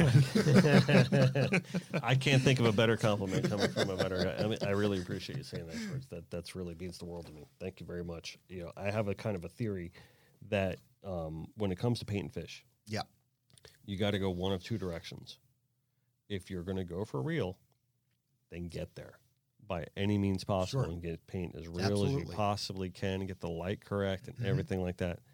But if you're not going to go real, then I suggest going completely the opposite direction and use 100% style. Okay, true. I agree with you. And just come up with something very unique, come up with something very original, something like on your own. But if you're going to go for real and you don't get there, then that's all that needs to be said about that. And I'll give you one more to add to that is don't get complacent. I've seen a lot of great marine artists. That is very true. And all of a sudden they hit a certain plateau and, I know who I'm thinking of, a couple of them. And all of a sudden they hit that plateau, nothing changes or morphs beyond that. And they ride that plateau. But then after a while, that plateau starts going like this. So you get to that one point, you're going to be in trouble. It's like if you don't keep growing, you're going to die. That is true, and that's the truth for any brand, any business. Right. It's the same thing, and it holds true for artists. Never get complacent, no matter how well you're doing. Yep. And if the funny thing is I'm glad we're talking about this because, one thing that we've always said from the very beginning, and one of the reasons that if you look at, I mean, not to tout myself or anything like that, but if you look at my body of work, it's diverse. There's a lot of different things in there, and that's by design. That isn't just by accident, because we don't ever want to fall into that category that you just mentioned. Right. Where everyone will say, oh, yeah, same old, same old, same old, same old. I try to switch it up, try to come up with different, unique things. You look at this podcast platform as one example, as is just trying to do something unique and different, trying to do something different than any artist has ever done. Sure. Right? Or at least in this space, right? Sometimes you got to toe the line and do the traditional things that is expected of a marine life artist. And we do that. But there's, like, I call them standards. Just like a jazz musician might have standards that they do, right? But then they can come up with your derivative or your explorative things and your own projects, whereas like a musician might have like a side project or a side band. You always got to keep pushing. You always got to keep evolving, doing different things. Not just for the sake of your audience, but for your own self. Sure, you got to grow. Yeah, and when you do those different things, and when you branch off, and you do, start experimenting, it matters to your standard body work as well, because it helps improve that. When you come back to it, it makes you a better artist, and that's really why you should do it. Absolutely, because doing that helps your standard work. Like, let's say, like, I don't know, for example, like name any band, where like you have like a lead singer. You're like, oh, the lead singer did that side project. That album was horrible. So he did. You know what I mean? Right. Maybe he just did it for that reason, just to, I call it the mental trash can, right? Where you got all these ideas in your head, and you just got to do them, whether they're good or not. They're there. And by doing those projects, at least you could just throw them away and do them. There's no better way, I think, in my mind, to explain that. You hit it dead on. But we do a lot of mental trash can projects around here. Some of them work, and some of them stick, and some of them don't. And you're gifted enough where you could go off in a number of different directions and really succeed. And you're keeping those options open by expanding those boundaries. So you're doing it 100% right. Trying. Oh, you're more than trying. You're hitting it. No, I appreciate you saying that. I mean, but again, I'm going to paraphrase my own quote on this. When people say sometimes, "Oh, you've created a masterpiece," right? And I don't want to try to float my boat by saying any of that, but it does get said. Okay, people say, "Oh, you created the masterpiece." I hate that term, because to me, if you're saying that you've mastered something, then you don't really need to do it anymore. I disagree. It's from an art perspective, because to me, it's a journey, it's a search. Sure. Right? From artistically speaking, it's a journey and search. And once you've gotten to that point, when you say you've truly mastered it, then I don't feel like I need to paint anymore. Because I always feel like at the end of every painting, I want to feel like there's something different I could have done. There's some other distance I could have gone, because to me, that's what keeps my creativity evolving. And once that dies, you know what I mean? That's why I don't ever want to be laxed in the term masterpiece or master. Well, I would take that as such. When somebody tells you created a masterpiece, which you have done on several occasions that I've seen, is you need to equate that to a rock band with the greatest hits album. You can't have a greatest hits album with one masterpiece. Look at the bands when they take their greatest hits. So you got a number of masterpieces in you that, when all is said and done, you could have several different bookloads of your greatest hits or masterpieces. So once you hit a masterpiece, that's just one.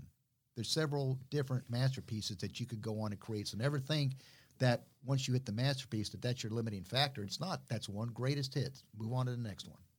That makes me feel better. Oh, that's what I'm here for, Dennis. I just don't. I'm your psychologist too. I just don't want to feel like, yeah, right. I'm working overtime. If that's the case, I'm going to send you a bill. Tell me more, George. Have a bottle of Papa's Pilar rum. Call me in the morning. Your problem's going to be solved. That rum. I'm going to start laying back and start swigging the rum. But seriously, when you hit one major level, you go on. You hit one major milestone. Build them up. Yeah. Don't stop there. I guess I just don't ever want to get laxed. That's what I mean? That was the point I made. I've seen so many of my good friend artists that they made all the money. People talking in their ears, telling them they're the greatest thing. They made all their money and they get lazy, and then that's the end of it. Yeah. They're doing reruns, what I like to call reruns. It's the same old look. Yeah. And I'm not picking out anybody in particular. I'm picking on a few. Right. No, I hear you. I got you. I know. See, you can't talk politics. I can't talk You that. could. Yeah. I can't say that. Yeah, no, that's true. Yeah, I guess, I don't, like, people always say, like, oh, you have a retirement plan. And I'm like, I mean, no, I'm an artist. I mean, being an artist isn't something what you do. It's what you are. That's what I do too. Yeah, and it's the same thing as I always equate angling and being a fisherman to being an artist because I think they have a lot of parallels. I know I beat this to death on the show. John's probably going to roll his eyes. You're talking about this again? No, we're not looking at him, so who cares? So, I mean, but I always think there are a lot of parallels to, the work and the ethic and just the striving and, like, what are you actually trying to accomplish here? And what is the real goal there? Yep, You know what I mean? And, like, what is the true journey to all this? And there is a path of creativity to both sides of it. There's a work ethic path, like, to both sides of it that are very similar. Absolutely. And a lot of people think that being an artist, like, there's this floozy kind of, like, in your head attitude, and there's a certain truth to that. But all that is necessary and by design because it's a free-flowing format. But there is also a very structured discipline to it that needs to be adhered to. There are rules to design. There are rules to art that need to be understood and followed before you can learn how to break them. Where there's consistency and repetition and variation and form and weight and mass and, like, all these different theories that go with art that you need to understand what they truly are and to create a perfect composition, whether that be in a painting or a sculpture or just even the song. Because all the theories relate artistically, and I think fishing is very similar. It is to that because all those theories equate. And I can't say that about every sport. If you're a diehard hardcore angler, yes, because they understand the wiring is the same. Right, it is. It truly is, and I can understand the frustration where sometimes people can say, "Oh, you're bringing this person on and your boat, and they don't understand this, and they don't understand that. Why are you getting upset? You're still out on the water. You're still having a great day." And it's like, well, there's more to it than that. Yep, sure. There really is. And, it is.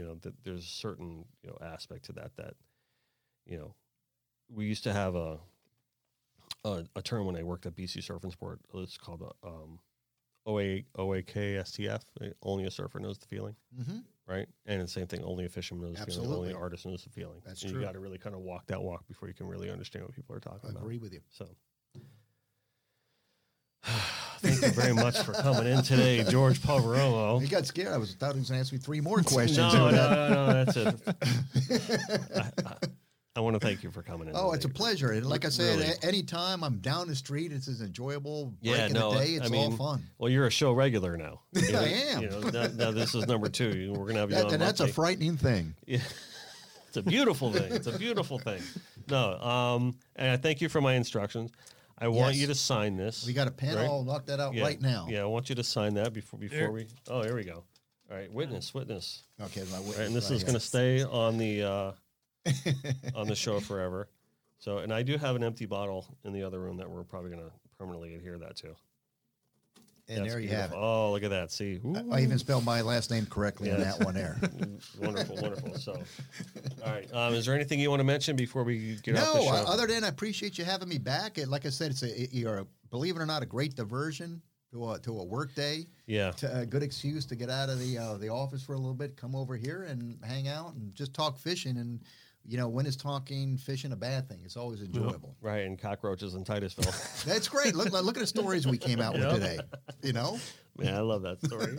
And there's so much more, but you caught me by surprise. So these are the first things that were popping in my mind. There's so many more craziness out there. Then I can't wait to hear more of them on the next episode. So because certainly if you're offering, I'm going to take up on there. I'm down the street. I'll have you on the show every week. So, all right. Well, listen, George Poveromo, thank you very much. Thank you, Dennis. Appreciate Check out his show on Discovery Channel now. Yes. And they're currently filming season 21 for 2021. Yes, which is going to be, believe it or not, our 21st year in television, which is all unto itself leaves me scratching my head. And then the seminar series this January or February, we're going to start them in February. This will be year 34. So it's like, you know, they like I said, they say time flies when you're having fun, but I must have had one hell of a time because this thing evaporated the time. Yeah, It's wow, like- that's great. but it's it's all good, and they could go on my social sites. Facebook.com/George.Poveromo. I'm on Instagram at George Poveromo. All you need to do is spell the last name right. We'll get you in there, and all those good things. So just happy to be here again. That's awesome. And a shout out to all the sponsors that we mentioned today, but in particular, Papa's PLR Rum. They did a fantastic job today once again. They always do. They loosened us up to talk about some stories we probably would never ever told. Yeah, absolutely. You got their hand sanitizer. Right here. And I promised my buddy Justin Broderick we would do a special shout out for ACR Absolutely. today. So He's a good guy. that's a fantastic like him product, and a lot. they're saving a lot of lives with that product. No doubt about it, and they are. And I don't understand to this day why every boat sold that is not a piece of standard equipment from the factory. And Right, I agree. It just and we don't even have to rehash it, but all the tragedies that have occurred where if they had an ACR in EPIRB, we wouldn't be talking about it. Right. It's just simple common sense. Yep. And they got their flares and the whole 9 yards. It's the whole catalog. They got that of new safety rescue flare equipment. deal now, Yep. which it takes the place of those handheld flares. And I just got one. I tested it out the other about a week or two ago off a Marathon. Big bright light, battery powered, very easy, and no more expired flares. I mean, how many times have you gone to your boat? Let me check my flares, and you think you're up to date, and they're like a year old. It's like, and then trying to replace those things time are flies. expensive. Yep, time flies. I don't have a flare sponsor. I had to come out of my pocket for those, Right. They're expensive. Yeah, no doubt about it. No doubt about it. So awesome. All right, listen. If you're in the market for a vehicle, Yes. we highly suggest you head over to Joey Cardi Chrysler Dodge Jeep Ram, which is the presenting sponsor of this show. If you do want to talk to them about a similar truck that I have, like the Ram Rebel, which I am completely in love with, Or the new TRX. or the new TRX. Those things are sweet. Well, how about if That's if I right. give you a plug on this one from a Ford guy? I got my hats off to Dodge. They've come an incredible way with these new 2500 and 3500 Dodge trucks. Yep. Amazing. Yep. And I have a 3500 Ford. I pull my boat, and I saw these Dodges come out, the 2500, 3500. Boy, they did their homework on these things. They look magnificent, and I think they're going to take a big bite out of the market. I was glad to see them step up in that 3500. Yeah. So, and they're not a sponsor, as you well know, but I've got to tell you, I'm very impressed with those trucks. And so, No, we I'm gonna throw appreciate you that saying one on that. it. Yeah, we appreciate you saying that. The Rebel that I have is obviously a little bit more sportier. That's kind of like driving like a 4x4 Mustang around town. Well, you're an artist. You need Yeah. you need sporty. Right, exactly. But you're right. You hit the nail on the head. With those they new did their trucks. homework. Yeah, and John's right for bringing up the TRX because that thing is just incredible and sick looking. Yep. It is. So call my buddy Dean if you're interested in any of these vehicles, which you should be. Also, if you're hungry, which I know you are, right? Go see our buddies at Papa's Raw Bar out there in Pompano. Troy and Cassie got their operation dialed in. Now, where are they? I've heard about this place. They are between 10th and Sample off Federal. 10th and so they go to Right. Federal. You know, Seafood 10th. World is like Yeah, that whole. sure. That's It's right in- where they're it's- at. Oh, I know exactly where it is. I know Yeah. the place. Mm-hmm. They're not tied into SeaWorld, are they? Yes, the Seafood World. Yeah, it's kind of Seafood now they're changing that to what's that Papa's The Seafood World. the marketplace. Yeah. I can't remember. So they're exact rebranding name. that right now currently. But another thing that they just developed was the barrel room, Okay. which is a rum barrel room, which is very cool. And Bo Jackson just stopped by there the other day, and they just posted up pictures about that. So I'm going to check it out. 'Cause yeah, you should check it out. I'm a raw oyster freak. I love raw Yeah, oysters. yeah, no, so- they do it right there. They have some It is good really- Pilar drinks that they great that Pilar they drinks mixed up there, too. yeah. raw no, oysters they and absolutely do. Pilares. So if there's anything wrong with the oyster, the Pilar will take care of that. Yep, that's for sure. And yeah, they got and it's also the Connected by Water sushi menu there. Really? Yep. You got your own sushi menu? We got our own sushi menu on there. Now I'm going to have to check it Yeah, out. we got to check it out. So we got plenty of rolls Wow. from our CBW fleet on there. The OCD roll, the Takizi roll, the Jumbolicious roll. So all those are all friends you of the notice he's studio. telling about all these rolls that he has named after him at this place. And we come here today. You don't even have ice to put with the rum, okay? Got to start bringing in some of Hey, these but that's roles. okay. I definitely need to become more of a responsible citizen. No. That's okay. I'm not a high maintenance guy. I just love to that's poke right. fun at you when I can. All right. And also connectedbywater.com, right? I always forget to do this. I always forget to absolutely. mention our own website. So if you're in the market for any sort of custom artwork, custom apparel, that's our bread and butter, boat wraps, large format graphics, that's really kind of what put us on the map. We do have a growing brand, our Connected by Water brand, so check that out online. We appreciate getting your feedback on that one. And also, I think that's it. I think we're ready to close her out. So we'll, in normal fashion, we'll say no matter where we are, no matter what we're doing, we're always connected by water. George Poveromo. Thank you very much. Appreciate it. Thank you so much for having me back. Thank you. Thank you. Thanks for doing a good job of the cameras and everything. John else. always does a No great worries. job. Thank you. Amazing. When you go out there and the fish are where you think they are, any one of these casts could be the bite. It's the most exciting fishing that I know, right here at Hawks Cave. Oh, that's awesome! Experience the best saltwater fishing the world has to offer. Don't miss Thursdays with Saltwater Experience, brought to you by Golden Boat Lifts, every Thursday night from 7 to 10 p.m. Eastern on Waypoint TV, the destination for outdoor entertainment.